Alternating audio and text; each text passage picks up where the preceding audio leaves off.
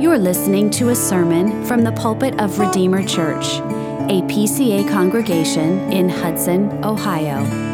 For more information, visit us at redeemerohio.org.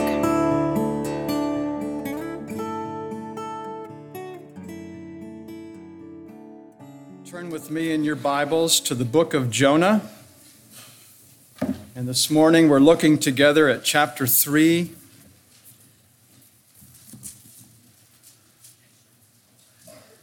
You're going to find this on page 775 of the Pew Bible.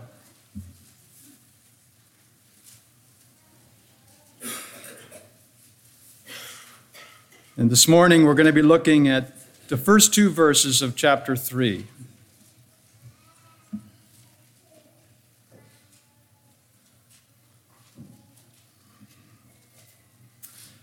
Jonah chapter 3.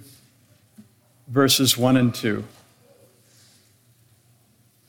Hear the word of God. Then the word of the Lord came to Jonah the second time, saying, Arise, go to Nineveh, that great city, and call out against it the message that I tell you.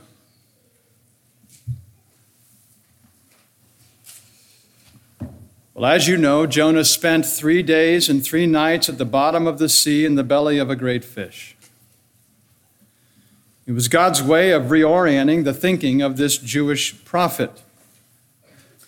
And it shows us that sometimes he must use severe measures to bring us to our senses.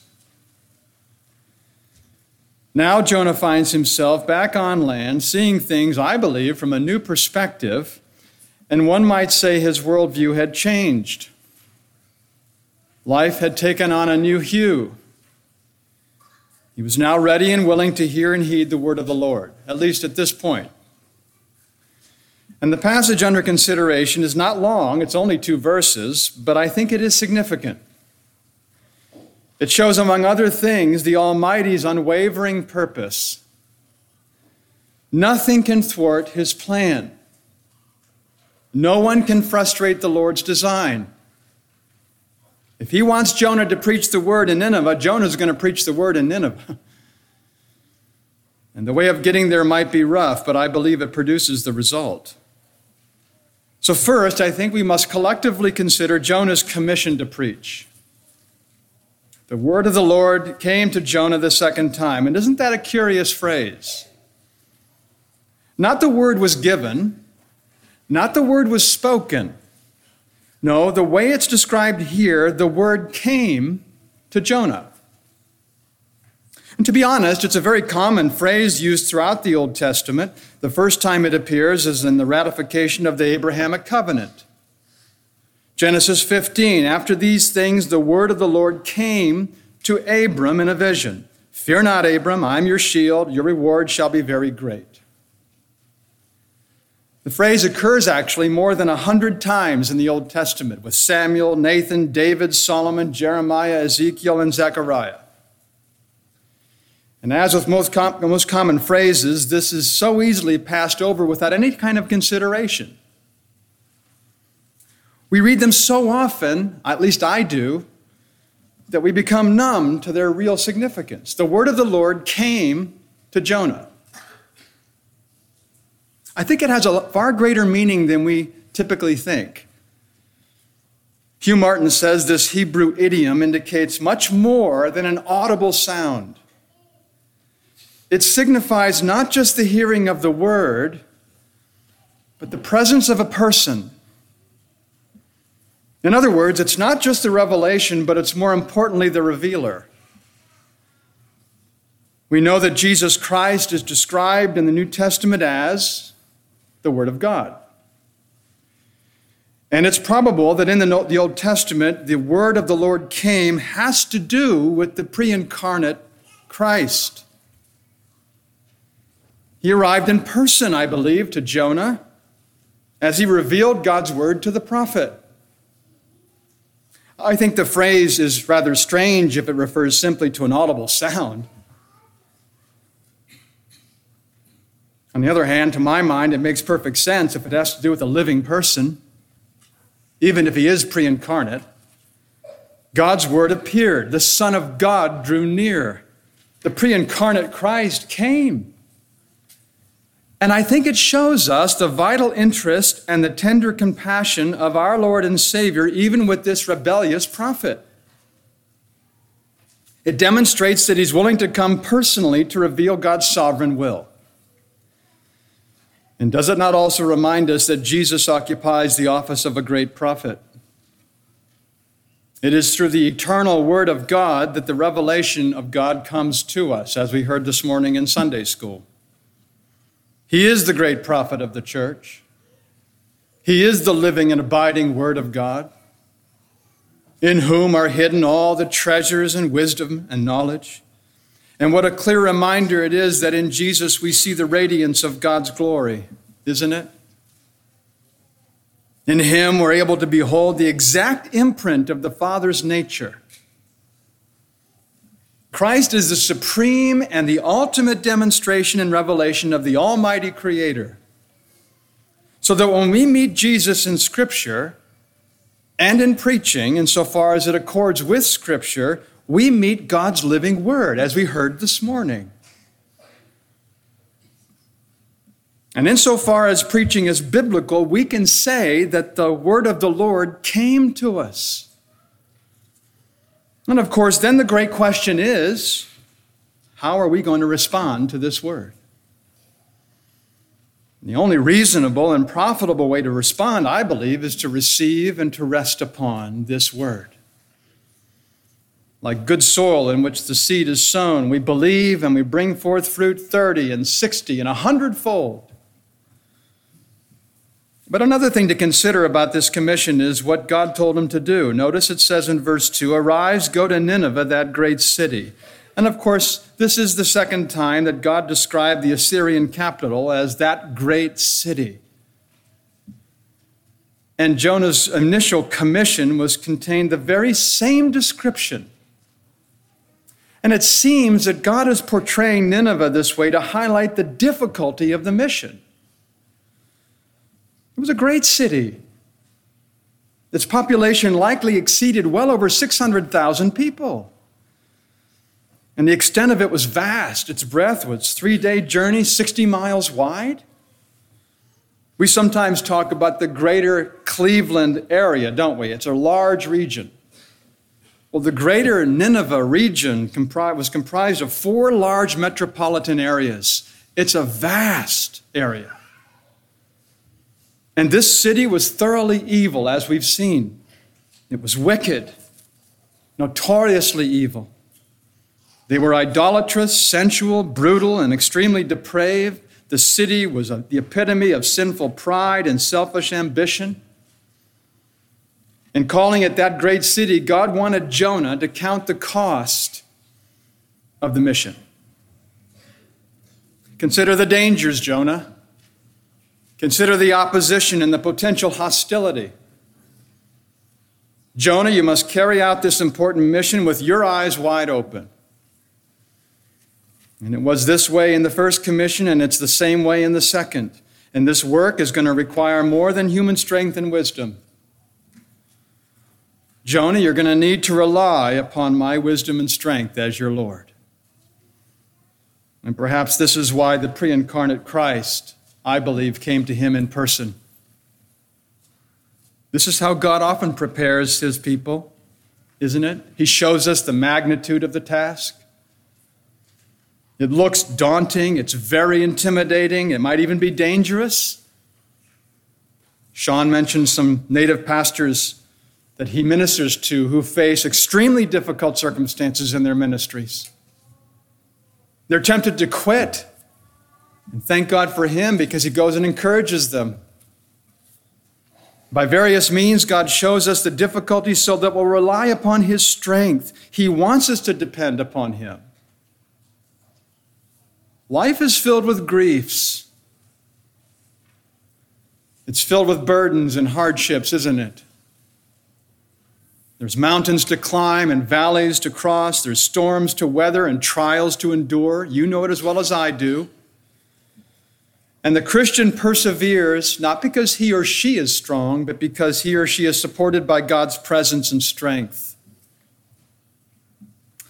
Ever wonder why in the ministry of Jesus he set forth the hardships of discipleship? Mark chapter 8, calling the crowd to him with his disciples, he said to them, "If anyone would come to me, let him deny himself and take up his cross and follow me." As if to say, if any of you want to be my disciple, come and die with me. Okay, Lord, don't you know that that way of gathering disciples is turning them off? But he was preparing his followers for the reality and the rigor of discipleship.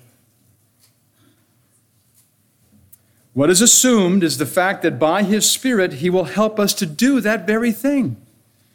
We count the cost of the rigors, and he promises to give us his Holy Spirit. We trust him. We rely upon him. We walk humbly with him. And he doesn't reveal everything about our journey to us right up front, thankfully. The weight of such knowledge would probably be too much for us. For example, in the journey of life, he doesn't tell us the day and hour of our death. And I'm thankful for that. If I knew, the anticipation of the King of Terrors would probably crush me. But he does reveal enough to compel his children to depend upon him. Paul says, "I can do all things through him who strengthens me." And I'm glad he said that, because salvation is a very difficult thing, both in its cost and in its execution. The cost, nothing less than the precious blood of his own Son. The execution, it's easier for a camel to go through the eye of a needle than for a rich person to enter the kingdom of God. You know something, in the early church, wealthy people were viewed as especially blessed and favored by God. Look at that person. God has richly blessed them. So these words of Jesus were truly striking to those first century ears. That's why it says the disciples were exceedingly astonished and said to him, "Then who can be saved?" If that person who's blessed by God materially can't be saved, who can be saved? They're amazed to hear how hard it would be for rich people to go to heaven. Salvation is difficult. It required the cross, and the way is not easy. The gate is wide and the way is easy that leads to destruction, and those who enter it are many. But the gate is narrow and the way is hard that leads to life, and those who find it are few. But it's worth every hardship, isn't it? It's worth every trial. It's worth every difficulty that we meet, because Paul says, and I'm so thankful that he reminded us of this, "I consider that the sufferings of this present time are not worth comparing with the glory that's to be revealed to us." The glory. One more thing to mention in this commission is the message that Jonah must preach. God says, "Go to Nineveh, that great city, and call out against it the message that I tell you." And of course, the message clearly had to do with their wickedness and need for repentance. And we see that Jonah must preach God's message, not his own. He was an ambassador whose duty was to convey the will of his sovereign. And as we heard this morning, an ambassador does not share his own ideas and does not make his own suggestions. Such a person is not to offer his own opinions or to reveal his own desires. An ambassador must speak the word of his sovereign and nothing else. His position as an ambassador is endowed with no discretionary powers whatsoever. Jonah was being sent as an ambassador to announce the will of sovereign God. And as we've noted, he did not want the Ninevites to be saved. They were the sworn enemies of Israel, a violent people, abhorrent to him. And had he been able to express his own idea, he would have announced judgment. You're going to be wiped out and sent to hell. That would have been his message.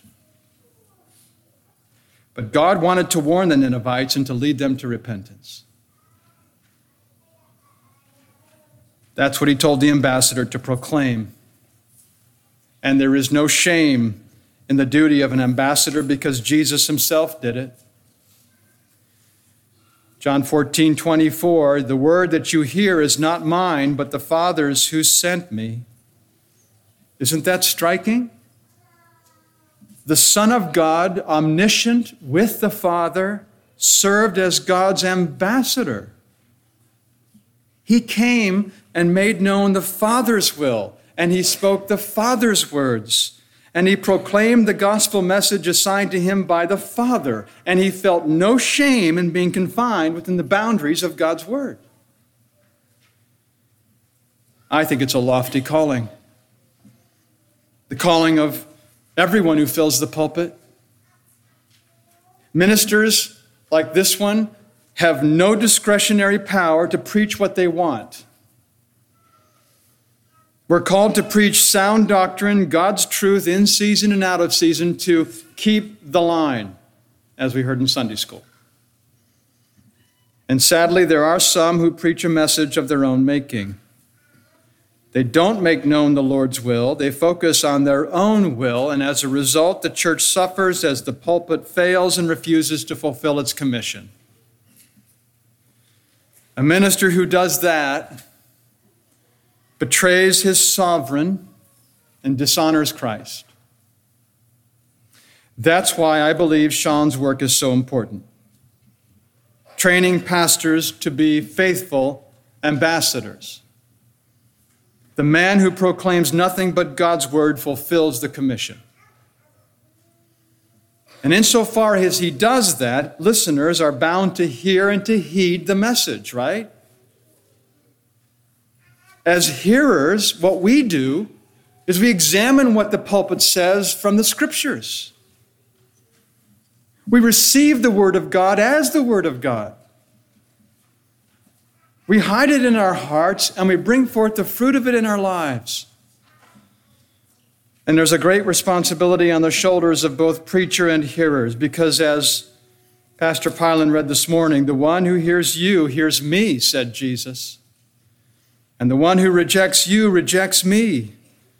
And the one who rejects me rejects him who sent me. That's the commission.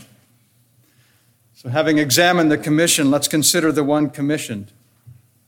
It says the word that came, the commission that was given, was received by Jonah. He was the son of Amittai, and as you know, he was the prodigal prophet.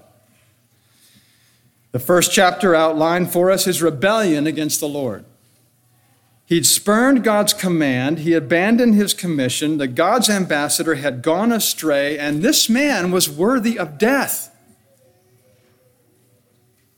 And death would have been his punishment had it not been for the mercy of God. I'm amazed, and I would imagine you are too, that God spared this man from what he deserved. He sent a great fish. The sailors thought he died, but the fish is what actually kept him alive. And so what appeared to be a calamity was overruled for his salvation. And so often in the Christian life, things are not what they seem, are they? God uses bad for good. Naomi called herself Mara because of the tragic events that left her impoverished. Little did she know that they would lead to her redemption by a kinsman redeemer. The disciples thought that all was lost as they pondered the death of Jesus. But that greatest of all crimes, and that was the worst of all crimes right there, was overruled for the greatest of all good. And so we see that God works all things together for good, and we need not be anxious. If he sends to us difficulty and hardship, it's because we need it. We'll benefit from it. My son, my daughter, don't regard lightly the discipline of the Lord, nor be weary when reproved by him, for the Lord disciplines the one he loves. I think Jonah's experience, though it's unique in its details, was the same in principle as ours. Like us, he'd been disciplined by the Lord for his rebellion. He'd been spared the penalty. His rebellion had been pardoned. And not only so, but being restored and recommissioned to preach. Isn't that incredible? God extended mercy to him and bestowed grace upon the undeserving.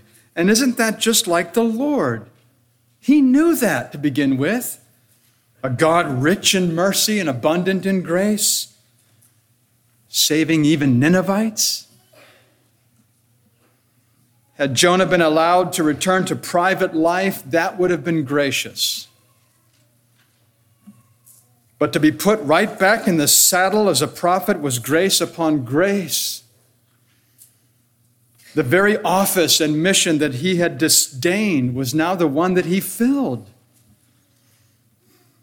The Bible says a lot about God's mercy and grace, doesn't it? You've experienced it, and I have too.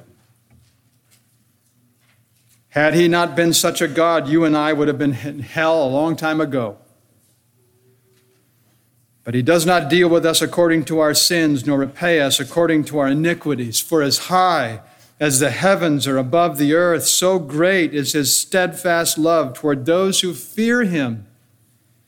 As far as the east is from the west, so far does he remove our transgressions from us. So here we have east and west, the opposite points of the universe. And they never come together, east and west. And neither will apparently the forgiven Christian and his sins, they'll never meet again. A penitent believer oftentimes sets his sins before him in front, but God casts them behind. You know what sin deserves. I know what sins deserve. And yet he hasn't inflicted that judgment upon us. That was endured to its full extent by Jesus Christ as he hung on that Roman cross. And for that reason, God's mercy and grace were extended to the prophet Jonah. And we saw how grateful he was, at least in chapter 2, how prayerful he became. And yet, as we'll see in chapter 4, sanctification is slow and old sins die hard, don't they?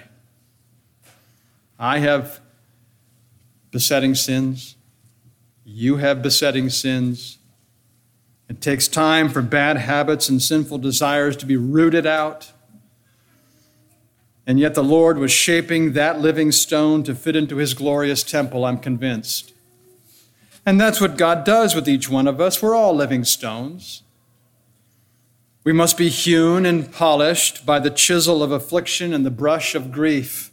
That's what he uses. And this is how you and I are made fit for the heavenly building, the glorious temple. And all of this then leads to a close consideration of the Great Commissioner. We saw the commission, we saw the commissioned, and now the commissioner. We learn from this that God is far more kind and gracious and loving than you and I can imagine. His steadfast love is as high as the heavens are above the earth. Now, you can go out tonight and you can look in the sky and you can see those stars far away, can't you? There are countless celestial bodies at incomprehensible distances. I don't know how far it is, light years, whatever that means. And of course, space is limited, we know that, but it's not possible for any of us to measure it. So that which seems to be immeasurable is analogous to God's unwavering love. It's so great. It's so deep. It's so broad and wide. He says it's like the seemingly unlimited expanse of space. Can you imagine being loved like that? It's almost unbelievable. But it's true. And yet how easily we are led to think that God is like us. Petty, selfish, stingy, vindictive. This is how the devil tempted Eve. He tempts us with the same old lie with which he tempted Eve. Did God actually say, "You shall not eat of any tree in the garden"? As if to say, is he really that stingy that he'd deny you access to the fruit? Is he really that stingy? Eve says, but he told us not to eat of just one of the trees, otherwise we'd die. The devil says, you're not going to die. God knows that when you eat of it, your eyes will be open and you'll be like God, knowing good and evil. He's jealous, not only stingy. And our Lord warned us that Satan is a liar and the father of lies, and he wants you and I to believe that our good God is as stingy and vindictive as we are. That's the farthest thing from the truth. He gave his only Son to redeem sinners like you and me. And he's willing to bless us and to bestow upon us the very riches of heaven. That's not stingy. And our misconceptions of God's character stem from our own sin and the devil's temptation. We are oh so prone to framing our thoughts according to feeling and not fact. We endure a little hardship, we experience a little discouragement, and we think he hates us. That's feeling. This is fact. The Lord, a God merciful and gracious, slow to anger and abounding in steadfast love and faithfulness. And he uses all these words to show us just how good and gracious he is. He's a loving Father, not in any way harsh or mean or callous or unkind. And we see his fresh mercies every morning, don't we? The Thanksgiving prayer that Pastor Pylan gave. We enjoy his fatherly care every night. And of course, as I said, the greatest demonstration of his love was at the cross of Jesus. That's where the incarnate Son endured the unspeakable torments in our place. He bore our griefs. He carried our sorrows. He was stricken and smitten by God and afflicted. And so if you or I ever doubt the divine love, then I think we should simply fix our eyes on the crucified Jesus. It is he who, for the joy set before him, endured that cross, despising the shame, to save the likes of you and me. And Jesus says, whoever has seen me has seen the Father. Well, we see Jesus sympathetic, kind, compassionate. So is our Heavenly Father. And what we see in Jesus is what we have in God, because the two are one. And so all we can say, thanks be to God for the inexpressible gift of the Lord Jesus Christ. Amen. Let's pray together. Heavenly Father, we thank you for the written word of God, which tells us the fact of your love and compassion. We realize so often that we rely upon feeling, and we're almost led astray, but we're grateful for the Lord Jesus and the Holy Spirit, who by his word enables us to be reoriented like Jonah, and to know that you are a God who loves us. We pray now for the Spirit's help as we seek to praise your name, for we do ask it in Jesus' name. Amen. Thank you for listening. For more information or to connect with us, visit us at redeemerohio.org.